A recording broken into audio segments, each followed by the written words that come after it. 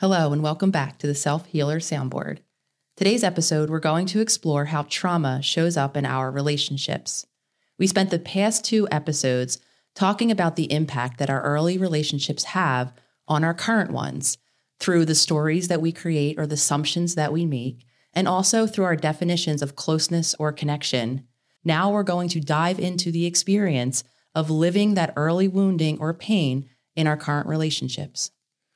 We're always listening to your feedback, your comments, your questions about our topics and episodes. And something that recurs each time is this humanness that we share, those emotions, these feelings, sometimes that make it feel impossible to get to this place of authentic connection or consciousness. So some of the comments back to our last 2 episodes and conversations are people in the community, wanting or wishing or hoping to someday get to this level of consciousness that Nicole and I are displaying in our relationship. And when I hear that, it really sticks with me because it's really important that we are also, Nicole and myself, continuing to shine a light on the fact that we're just as human as all of you are. We have the same emotions, we have the same feelings.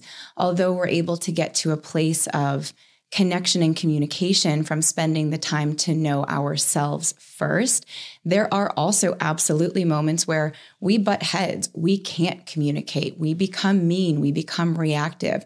Our humanness shows, or we become this all-consuming pain body where I can't actually regulate and step out of that thought to just powerfully choose another one in the presence. My physical body actually almost feels taken over. So we want to discuss that a little bit more today, and also how that shows up differently. My trauma shows up physically and mentally for me in some ways similar to Nicole's, and in other ways very different because we come from our own unique paths. What you're talking about, Jenna, and even referring to it as a different state of consciousness. We want to remain conscious. We want to be connected to our authentic or our heart space so that we can be in a truly loving relationship, with the reality being most of us aren't able to remain in that state of consciousness all of the time. And what happens is we actually go to a different part of our brain. I said lower because it's actually located more near your brainstem. It's where all of our memories are housed, where all of our emotions are housed. And in those moments when we are reacting from what you're calling a pain body, we're in a living reaction, we actually lose access to our consciousness state. We're unable to think logically. We're unable to remember how screaming and yelling didn't get us the response or the goal or the outcome that we had intended it the last time. We actually do shift or downshift into a different state of consciousness entirely. While that may sound like a breath of fresh air, hopefully to many of you, I suggest to also be careful not to let that be an excuse, where we suddenly go, oh, I'm in this pain body. Oh, I can't access that. I am dysregulated. So now it's just a freebie. I can run around as a terror. That's also our choice to do the work and the preemptive work to continue regulating and be living really in existence in a grounded space, or more grounded than we were yesterday, so that we have more access to remaining conscious, to that point of consciousness, to actually having the choice in the moment with the support of our environment around us to attempt to snap out of it. I know even you and I, Nicole, will get into arguments even the other day, or discussions. And there's moments where we've both looked at each other. I remember specifically looking in the eyes the other day and being like, Nicole, hey, come back, Nicole, like, be here right now. I'm throwing you a rope, grab onto it. Let's stay present. And the same goes for me when, I'm being mean or I'm being snappy and I'm being reactive. The easiest way to help support me in that moment is for my partners or the people around me to speak to me kindly, to, instead of getting reactive themselves, to gently nudge, hey, this isn't actually you right now. And I can absolutely 100% understand how that sounds like a glorified fairy tale. That's the reality I've created for myself now after literally decades and years, a whole lifetime of work. So that doesn't just poof into existence. However, it can and it does when you decide to be responsible for yourself and start to create and set boundaries for yourself and for the people and environments around you. So as all things that we talk about in the circle and on this podcast, it is a process. And let's kind of go back a little bit and speak first about what is happening when we're in that, what we're calling a pain body, or when we're in that reaction. Because in those moments, a lot of us don't want that life raft. We're not even interested. We're not even sure that our loved one in that moment is actually still our loved one. Because again, we're responding, or we're reacting more accurately from a very deep emotional and survival driven place. It's actually a function of our fight or flight response. And when we're in that state of reactivity, we really do feel scared. We really do feel threatened. The feelings that we're having in those moments, being hurt, being angry, being sad, whatever it is that we're feeling overwhelmed by, when I say we become it, it really does become an all-consuming reality for us. Though a reality, to speak to your suggestion of coming back and being present, the reality that we're living in that moment is a reality from our past. It doesn't make it, though, any less of a reality. It doesn't make our feelings any less real. And unfortunately, what we're left to do in that moment is to cope with the feeling exactly the way we learned very early on in time, which is why, for most of us, and definitely myself included, the reactions we're having, what we're doing, how we're trying to regulate, whether it's screaming or yelling or running away and icing the person and not speaking to them, giving them a silent treatment, it's a reason why those reactions appear a bit immature, because they were formed and practiced from a very early point in time where those were the only options that we had to keep ourselves safe, to literally fight the enemy at hand, even if it's the enemy that wears the face of your loved one, or to run away from the threat. And that's often then what we do. And of course, what we end up doing, most of us, is we end up feeling very shameful once the event and our emotions have de-escalated and we come back into our consciousness and ground ourselves back in reality. Speak for myself, it feels really shameful when I can revisit, oh my gosh, I screamed and yelled and said this terrible thing to someone I loved, or I stopped talking to them completely and shut my phone off. How hurtful. And now we have a compounded experience of our own wounding that was very real, and then our best attempt to cope, which many times leads us all down very shameful paths. We're the ones that box ourselves in. It's not this super strong, empowered past that just has a hold over us. We're the ones that allow that past to have a hold over us. And I think sometimes that's the missing link that we skip over so easily, is that responsibility. It is me who allows my past to then box me in those moments, which is why I say the preemptive work, the preventative work, the work beforehand to ground ourselves, so that when I'm not in a pain body, when I'm not in a reaction and I am here, I do have resources, I am grounded. That's the daily consistent work, so that when there are flare-ups, when there are arguments, when there are moments of dysregulation or chaos amongst any aspect of my life, I, at my core, have a way to go back to my own regulation, and also am beginning at a more grounded space. So in those moments when our past does show up, when we do box ourselves in, we do go into that same reaction, rather than beating ourselves up for it, there's a moment of really refreshing empowerment, at least for me, when I'm able to depersonalize it and see the response that's happening, or the reactivity that's happening, understand why that may be happening, where that comes from, and then to also recognize, oh, I'm not that mean person. I'm not mean. I'm not evil. I'm not cruel. However, my actions and my reaction in that moment may absolutely be like that. And that's something for me to look at. Taking the two of those things away, understanding that I am a self, I am a pure, whole, complete Jenna over here that has these reactions or moments and experiences, actually gives me something to work with. A couple of weeks ago, actually, I was on a Zoom with our team, with Faiza and Brittany. If you guys are listening, hello.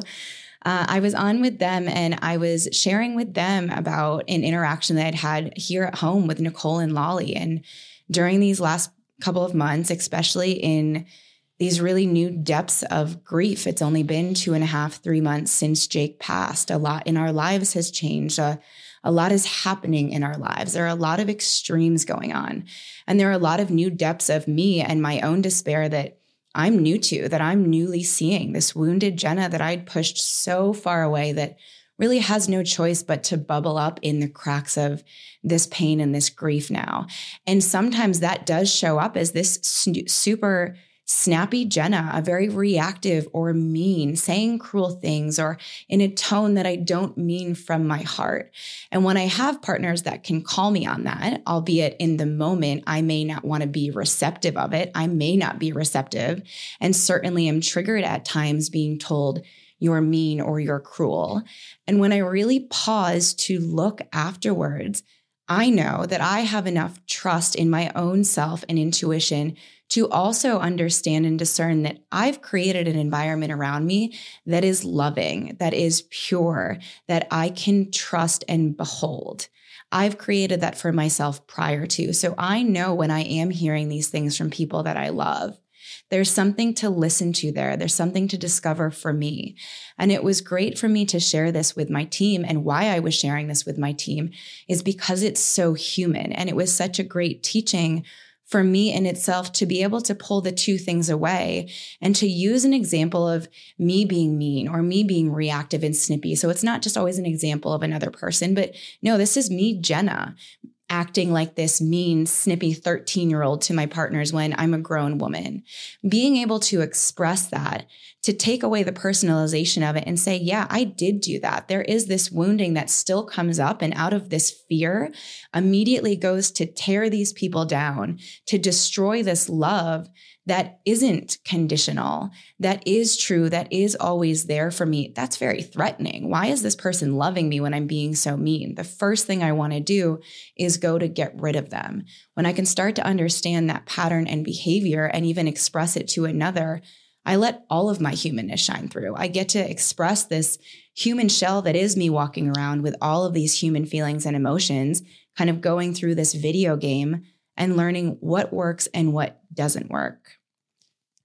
So when you talk about meanness and when I acknowledge the moments where, I experienced you as mean, and just as equally, I know there's been many moments where I've said mean things, I've done mean things, either through direct action or through withdrawal. I know that can just be experienced just equally as mean when I ice you, when I push you away, when I abandon you. And for you, I understand that is a core wound. That can be mean behavior as well.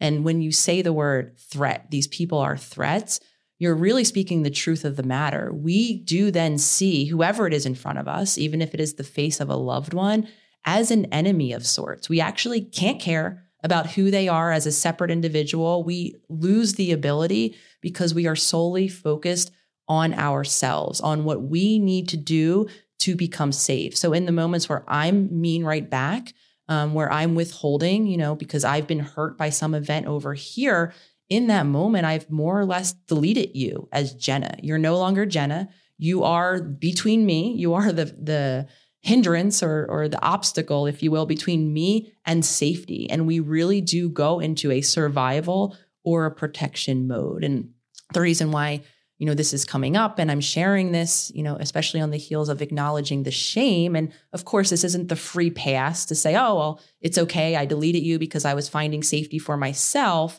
It's to understand, because a lot of us can be really hard on ourselves, can hear the things coming out of our mouth, either in real time or after the fact, and see the pain and devastation we might have caused a loved one and feel really shameful and wonder what the heck is wrong with us that we're hurting those we love. And the reason is, again, because the person we love is no longer the person we love in that moment of reactivity. They are the obstacle between me and safety. And the only thing I can care about is finding safety for myself. And sometimes that means at the detriment of someone else.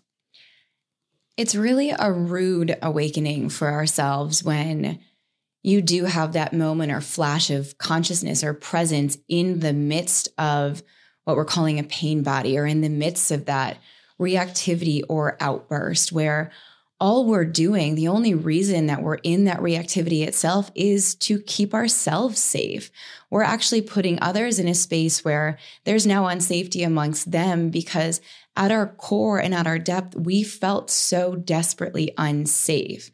And that might seem odd to someone who's thinking, well, how could you feel unsafe if the environment around you is just giving you unconditional love or presence or support, whatever you need? Well, if that's not what you knew when you were a child, if that's not what you were given from your parents or your caregivers, if that wasn't the environment that you grew into, understanding, okay, this is love and support, then it literally becomes a foreign entity. Just like when a foreign entity comes into your body, your system goes to attack it. It's foreign. It doesn't feel safe and familiar. So it's a space too in those moments when you do have that flash of presence, or maybe it's in reflection afterwards, when you've actually calmed down. Very rarely do most of us have these big outbursts or screaming matches, and then suddenly mid-scream just stop and think, oh, I don't actually want to be doing this right now. I'm not really upset. This is my past. That's really just not realistic. It may happen for some in a blue moon, though that's not reality to us on our day-to-day. So a lot of the time this happens in reflection afterwards.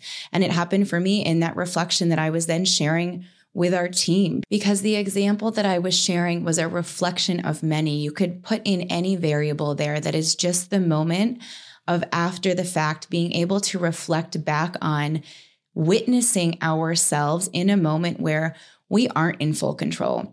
We aren't in the driver's seat. We are in an autopilot that is, yes, trying to keep us safe, but that is in full reactivity. Instead of sitting there and blaming myself or criticizing myself for that, the first thing that I have to be responsible for is to forgive myself for that. I first need to forgive myself for it.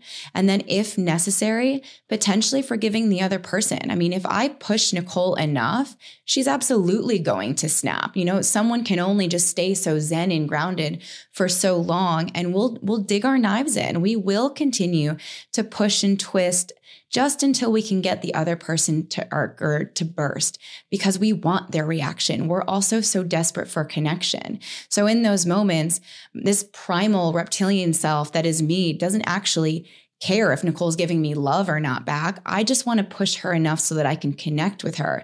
Because if I get a response from her in one direction or the other, it is connection, it is communication. And even though it's not really fulfilling me, or even though it's not really safe, that connection in itself is giving me an environment of the familiar. It's bringing me back to what I know. For so many of us, the reality is safety isn't familiar.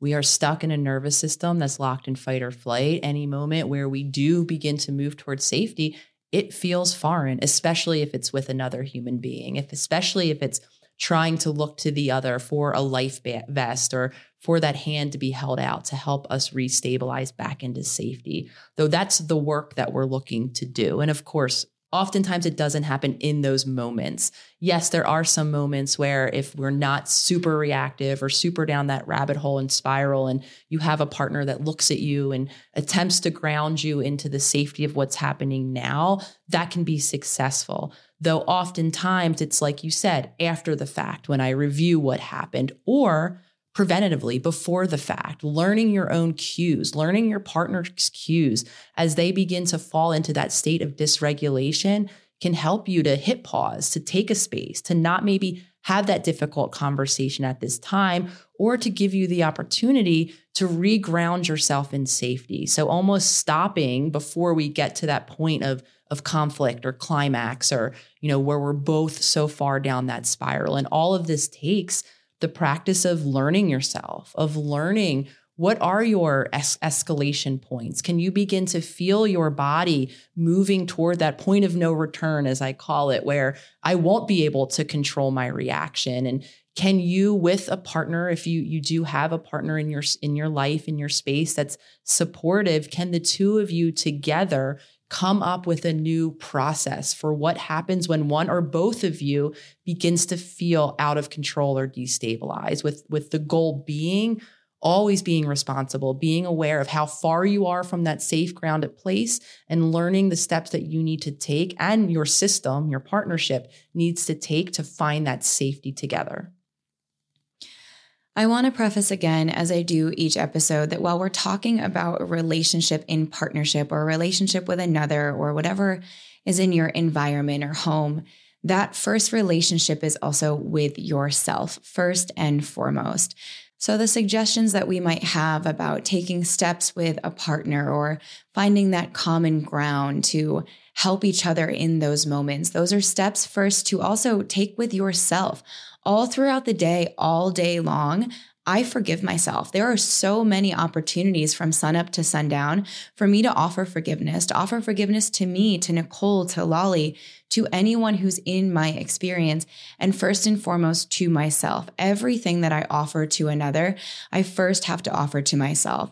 So if you're sitting here and we're talking about relationship and that's just already flown over your head or you've disengaged, the relationship that we're talking about here first is with yourself. So even though we use the word partnership, or if we're talking about another person, we're actually then talking about three relationships. We're talking about the relationship person A has with themselves, the relationship person B has with themselves, and then the relationship that person A and B have together. But it first is a reflection and a mirror of you and yourself first. So please hear everything that is being said or discussed about partnership and relationship as a relationship with you yourself first. So whether we're talking about forgiving ourselves or finding safety within ourselves, what we're talking about, as we often do, is not just the theory of it, the concept, the idea, it's the embodiment, actually doing it in those moments, whether it's offering the forgiveness or, giving yourself a couple deep belly breaths to create safety before you go in and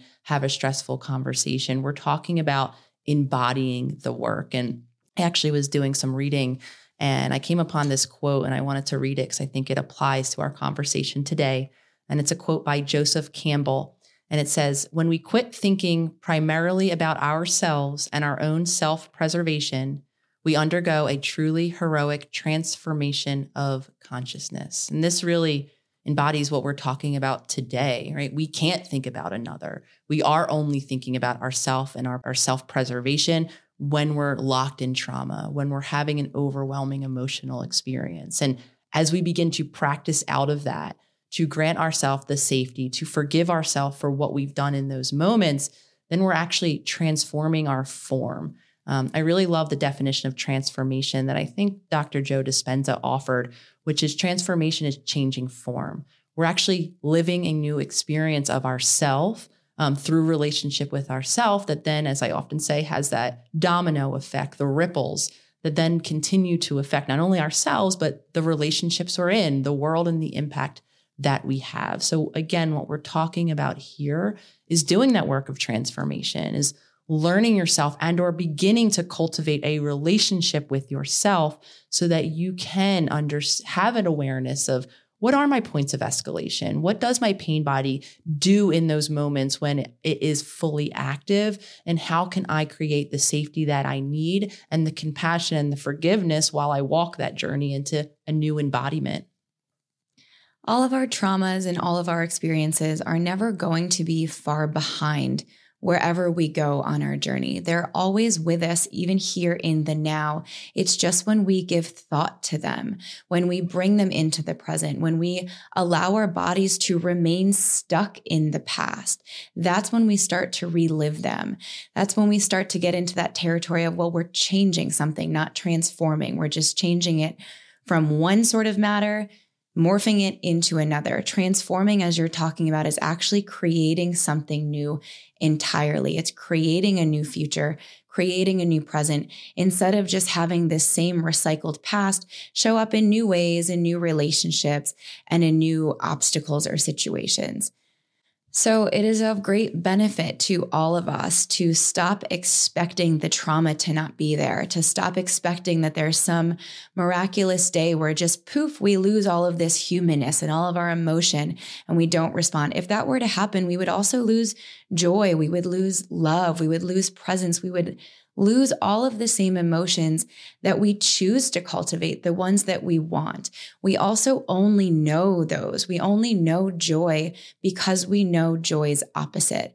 So all of that trauma, all of the past, everything that we are working to heal and transform, we also have a really big opportunity to be grateful for. It's that very past that is never going to poof, be gone. It is always with us.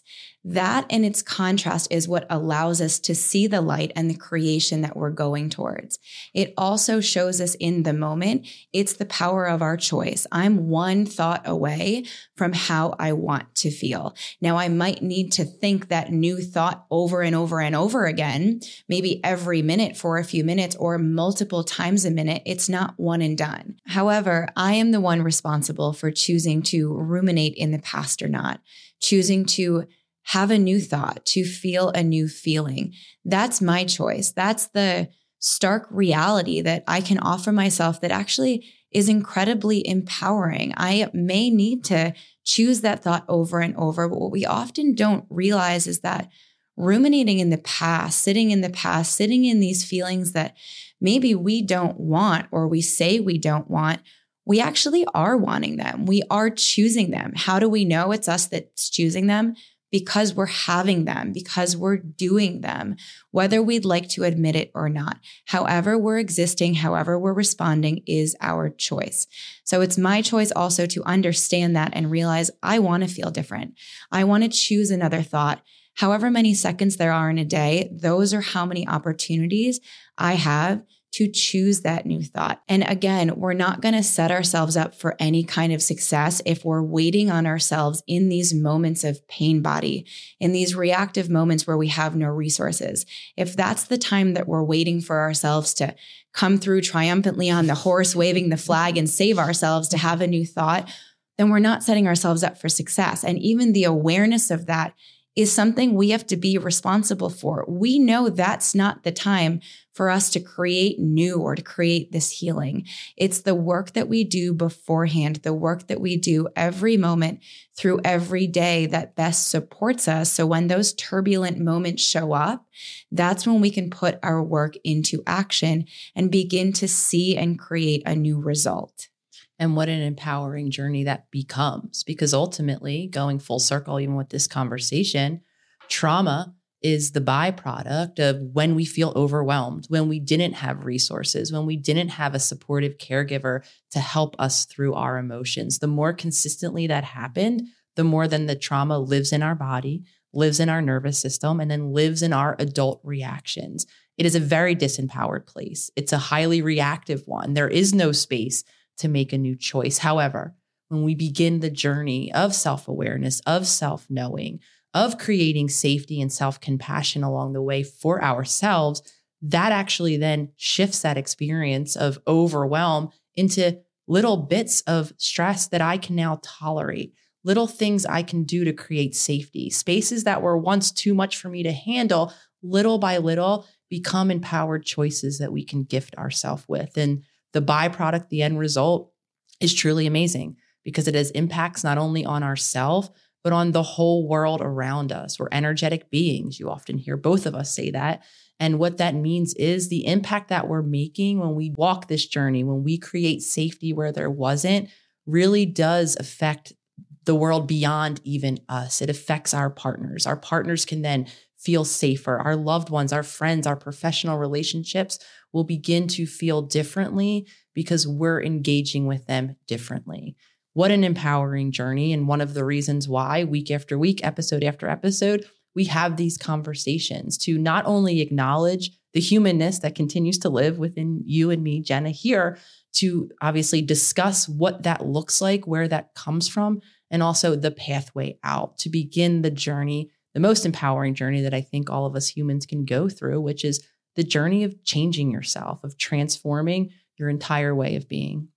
There is no need. In fact, it is a massive disservice for anyone on this earth to be wearing the weight of the world and of other people on their own shoulders when the only person that you are first and foremost responsible for is yourself. And then, of course, if you are a caregiver, then the young ones that you are looking after. However, it is not the rest of the world. It is not Nicole's responses and reactivity that is my work. My work is my work. It's how Jenna shows up in response to Nicole, to Furkan, who's here behind the scenes, to Lolly, to our team, to anyone. In any situation, in any reaction that they're in, it's how I show up that is then going to color and create my world. That creates the weather around me. And whatever the weather is around me that I am creating is rippled out into the experience of Nicole, of Furkan, of Lolly, of anyone around me. So remember here to zero back in on you and yourself first. The journey is, always has been, always does, and will continue to start with you. And our journey, as always, will continue as we continue this conversation with you all listening, tuning in next episode. See you next week.